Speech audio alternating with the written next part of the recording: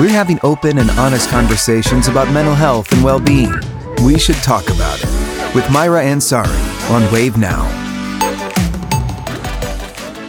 Hey there, everybody. Thanks so much for joining us for We Should Talk About It. I'm Maira and Dr. with Dr. Stephen Taylor from U of L Health Peace Hospital. So good to see you. It's been a while. It has been a while. All right. So today we're talking about something that I think many of us are in this boat right now. I know I am. You are as well. Mm-hmm. Don G in our newsroom was talking about this too recently, how to deal with caring for your aging family members, your parents, or anyone that you are close to in your life. Maybe the roles are now reversed and you're having to step in and to take that role. And sometimes it's mentally draining because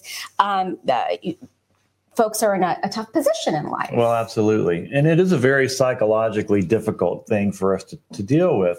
You know, we were talking, you and I, just before we came on the air, about how roles change and how we as the children sort of take on the position of being the parent, and how mom and dad, or mom or just dad, take on the role of being, in a sense, the kid again, and that we are given the task of being in charge of their care.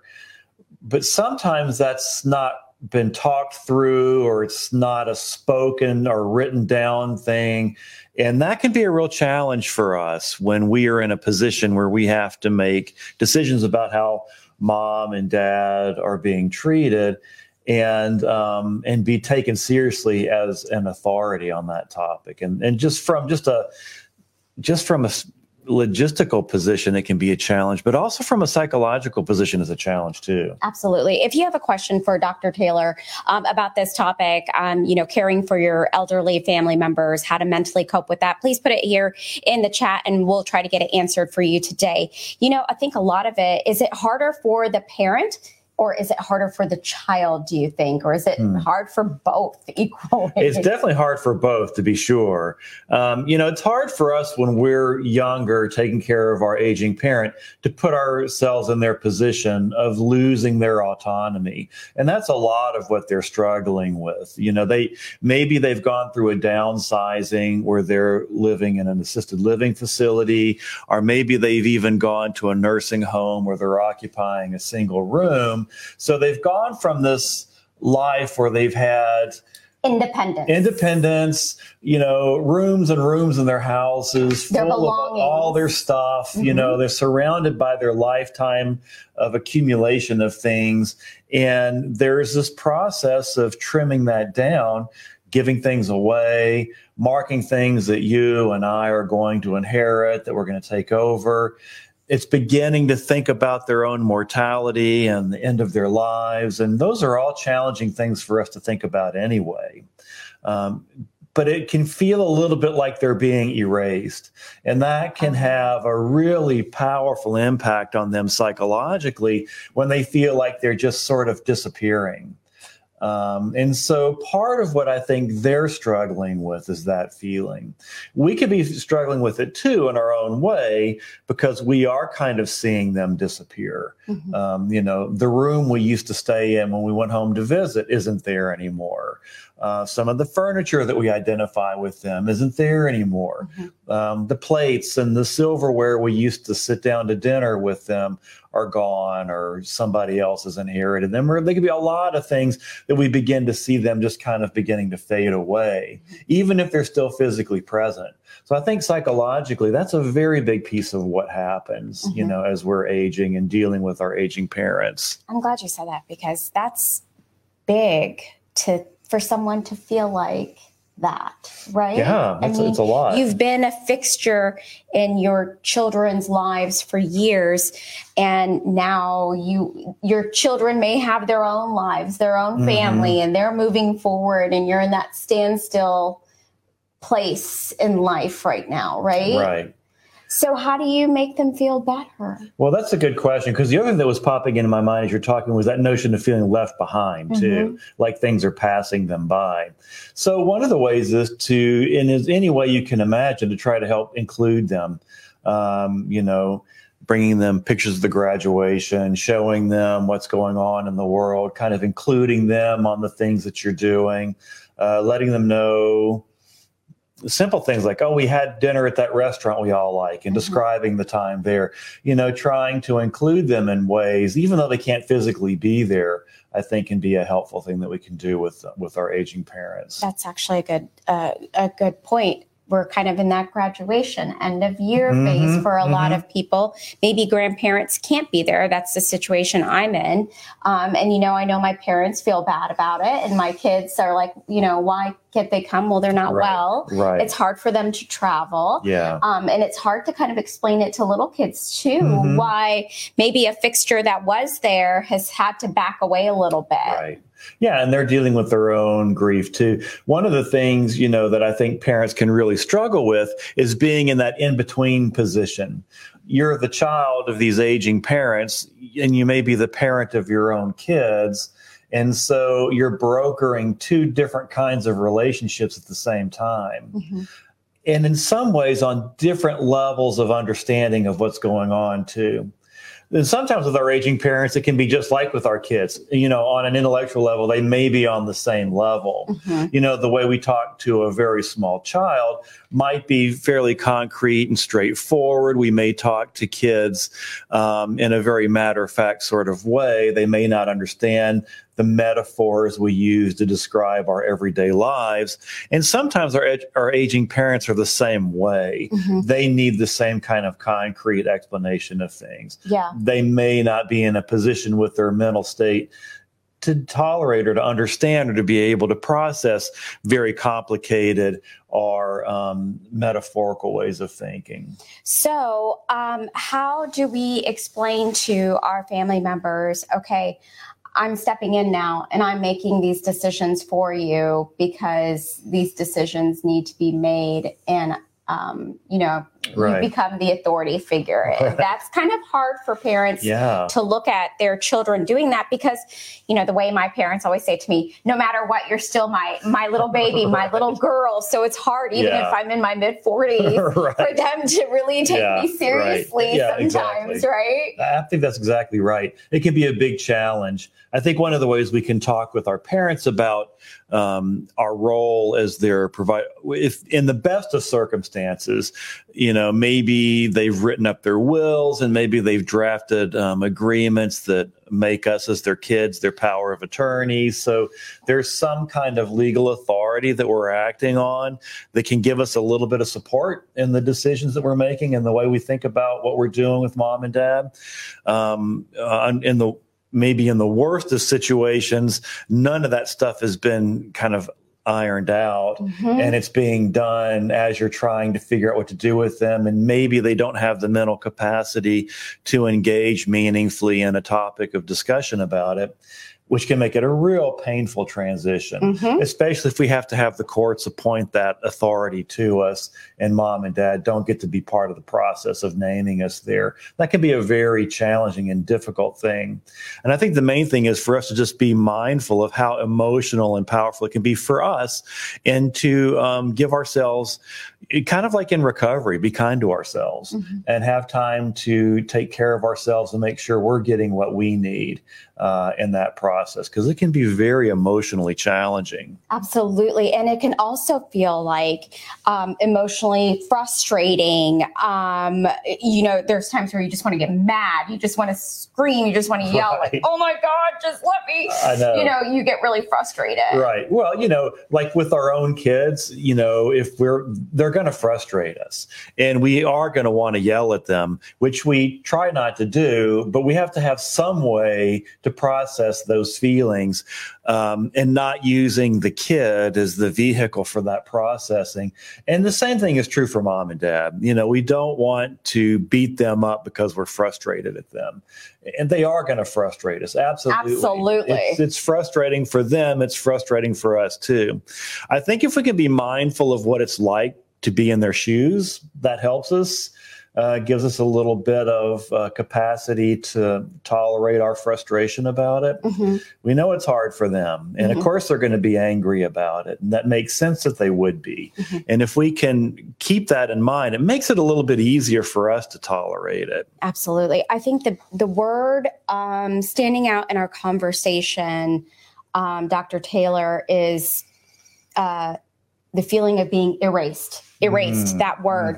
To me, in just this 10-minute conversation that we've had so far, we forget that person has been around maybe for 60, 70, however many years. And then for them to possibly feel that emotion. For sure. It has got to be really difficult. It is hard. I was just thinking about the erasure thing as you were talking. And I was thinking about, one of the things my dad loved to do was take pictures. So his room is just plastered with all the photographs he's taken over the years. So he can look at them, and whenever the nurses come in, they'll ask about them and he can talk about them. And it's sort of a way of holding on to his identity of who he is and who he was, so that he's not just vanishing.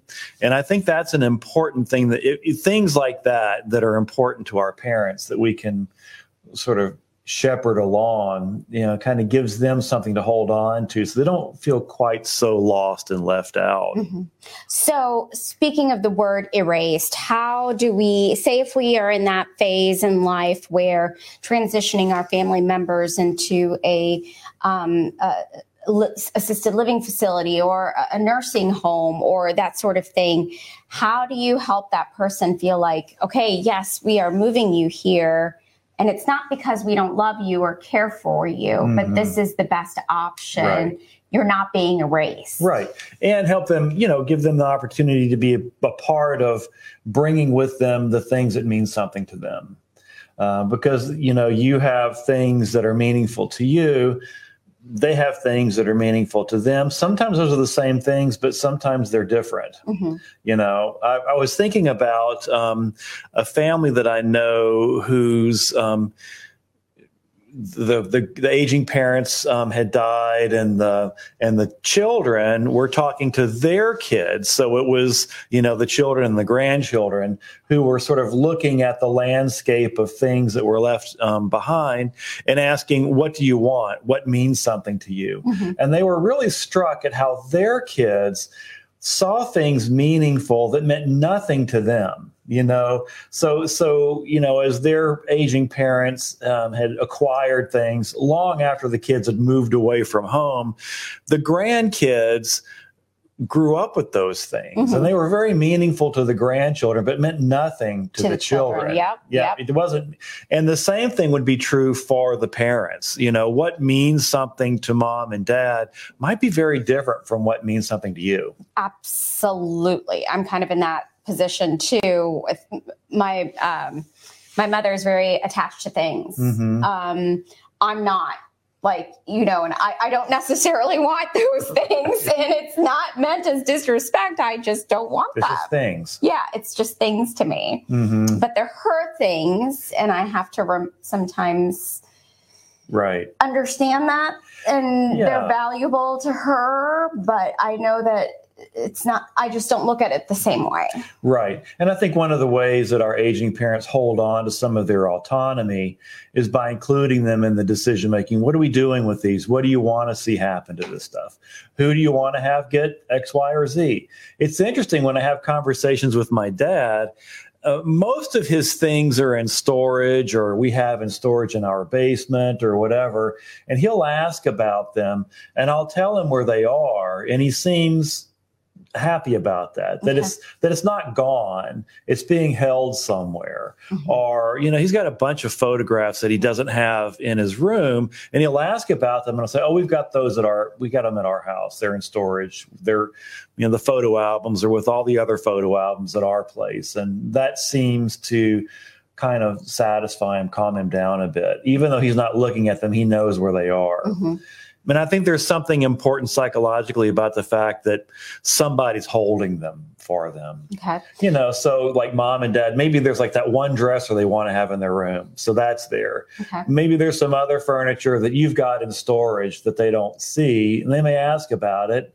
And you may say, oh, well, I've got that in that storage unit or whatever. And they can be kind of comforted by that because they know you're watching it. You haven't gotten rid of it. How do you deal with the emotion of guilt? Does guilt come into play with some of this? I feel guilty that, for sure, you're feeling this way, or I feel guilty that I'm having to make this really tough decision and you don't like it. Right.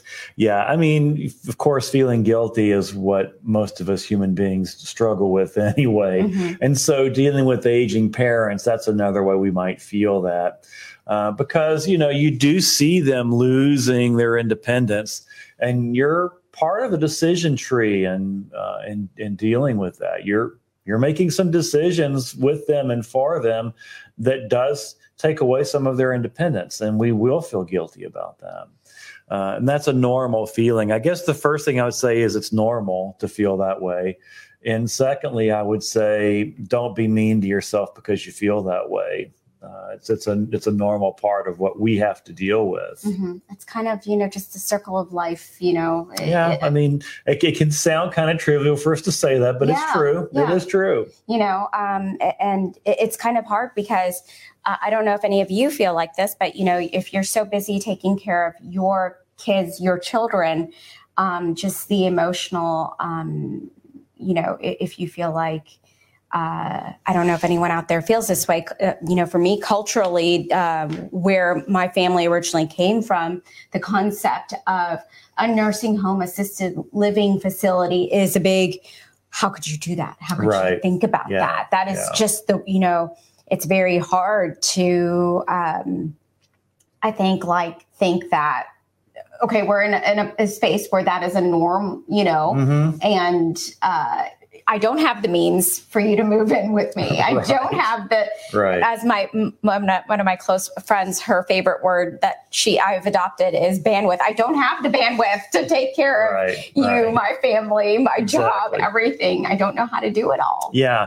I think it's a very interesting, I think there are cultural pockets throughout our country where we will see folks very open to the idea of nursing homes. It's just part of the fabric of their culture. And there are pockets of culture in our country and in many other countries where the idea of putting a family member in a nursing home just feels like an aberration. Oh, it's like the ultimate betrayal. Yes, the worst thing you could do. The worst thing you could do, yeah. And I think that there's pros and cons on both sides of that, to be sure. I mean, it's a wonderful thing if we have space and the bandwidth to have our family members in our home to care for them. But it's not a reality that a lot of us have space or the capacity to do. And so I think when we kind of go back to your question about guilt, that the guilt can live on both sides of that. There can be guilt about, how you might feel put upon or overwhelmed by having an aging family member in your home. And there can be the same kind of guilt about having put them in a nursing home. Because you don't have the bandwidth to take care of them at home. And so I think that guilt can be something that affects both sides of that. And I always tell people to be open for, if you've got the aging parent living at home, keep yourself open to your own capacity and what you can do. If you don't have the bandwidth to care for them and they might get better care if they're in a nursing home as opposed to being at home where you feel like you're being forced to watch them and just don't have the bandwidth to be there. They could be in a better situation in a nursing home. Absolutely. And for some folks, there is the bandwidth to care for them at home. You can have them there. You've got the resources to provide care, and that's what you want to do. That's good too. I mean, I don't think there's a right or wrong answer for how we take care of our aging parents, but we just have to be mindful of what we can and can't do and what makes the most sense for the situation we're in. Yeah, absolutely. I think that's key to it. What am I going to do that makes the most sense for everybody, even though, unfortunately, it may hurt some people along the way. It may hurt me to make this really tough decision. It may hurt my children to see you like this. It may hurt you, but in the long run, if you fall, there's someone to pick you up. If you need regular medication, there's someone to make sure you're doing this. I can still work and you can get the care. I mean, there's so many things to keep in mind. Yeah.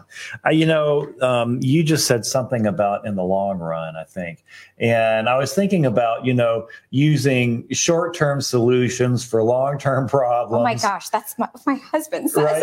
And then we have a tendency to use long-term solutions for short-term problems sometimes.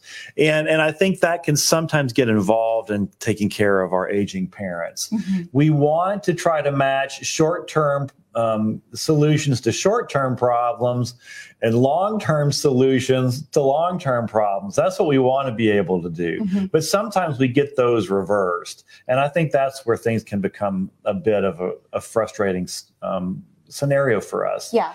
Maybe having mom and dad in a nursing home is a short-term solution to a short-term problem. And if we can think about it that way, that's wonderful. Mm-hmm. And sometimes it is the long-term solution for a long-term problem. And I think if we can sort of couch the problem and the solution into the same kind of conversation, I think we're at least on a stronger footing for moving forward, both for ourselves and for our parents. Absolutely. Mandy George wrote, nice talk, Mandy. Madelie George wrote that. Thank you for adding that comment there. I know that a lot of us are in this situation and we just don't know what to do. Like, it's really overwhelming. And, maybe you're an only child out there. That's me, or maybe you have siblings and siblings live across the country. And who does it fall upon? Right. What do you do? I mean, it's a lot of... It can be a lot. And you can feel like you're alone in it too. Mm-hmm. And I think that's maybe another layer for us to think about too, that we can feel isolated and alone in dealing with the problem. And that's where sometimes the nursing homes can be helpful. It's a resource that can help us deal with something we can't deal with alone. Even hospice is one of those organizations that can help us deal with a situation that's overwhelming for us to deal with by ourselves. And it's a way of sort of reassuring us that we're not alone in this. Mm-hmm. And that's one of the things that I think is crucial. Yeah. The feeling of isolation and being alone is such an easy sort of trap to fall into. Absolutely. So, Dr. Taylor, maybe the best thing is we talk to our family members. What would you like? Okay. What is realistic? This is what I can do. This is what I cannot do. Maybe seek some professional guidance in this as well. But also the big part of this, I think, is to be mindful of your mental health in all of this as well, and recognize that this is a lot to take on. Right. Exactly. I think that's exactly right. And I think, we all want to be deferential and inclusive. I mean, that's how we want to live. I think most of us, and we want to hear the perspective and point of view of our family members on the other side. But sometimes when a 2-year-old is acting out, sometimes you just have to pick the 2-year-old up and put them in timeout, mm-hmm. right? Sometimes reasoning with them is just not going to work. True. And sometimes with our aging parents, that can be the same thing. We want to include them in the choices and decisions that need to be made for their care, but sometimes they're not going to be mentally in a position where they can do that. And we have to be aware of that and be open for the possibility that sometimes we just are going to have to decide. Yeah. That's hard, but sometimes we do have to do that. All right. This has been a great conversation. I know that I'm glad that we said what we wanted to say in this podcast, because I think this is something that most of us are going to be in a position of this, and it's emotionally hard. It is hard. When the roles are reversed, and now you're no longer the child, you are the adult, and mm-hmm. the parents are now more of the childlike figure in the relationship, right. and it's hard on them. It is hard. Yeah. Anything that I didn't ask you, Dr. Taylor, that you want viewers to know? Well, I would just say, continue to be open for your own feelings and make room for yourself. And when possible, to be able to be inclusive with you and your parents in the choices and decisions you make, and sometimes be open to the fact that it's going to be you, and find those resources that help you, whether it be a nursing home, hospice, nursing care, in-home nursing, all of those resources that we can make use of. Okay, perfect. Dr. Taylor, great to see you. It's good to see you again, too. All right, I'm Maira and with Dr. Stephen Taylor from U of L Health East Hospital for We Should Talk About It. Have a great day.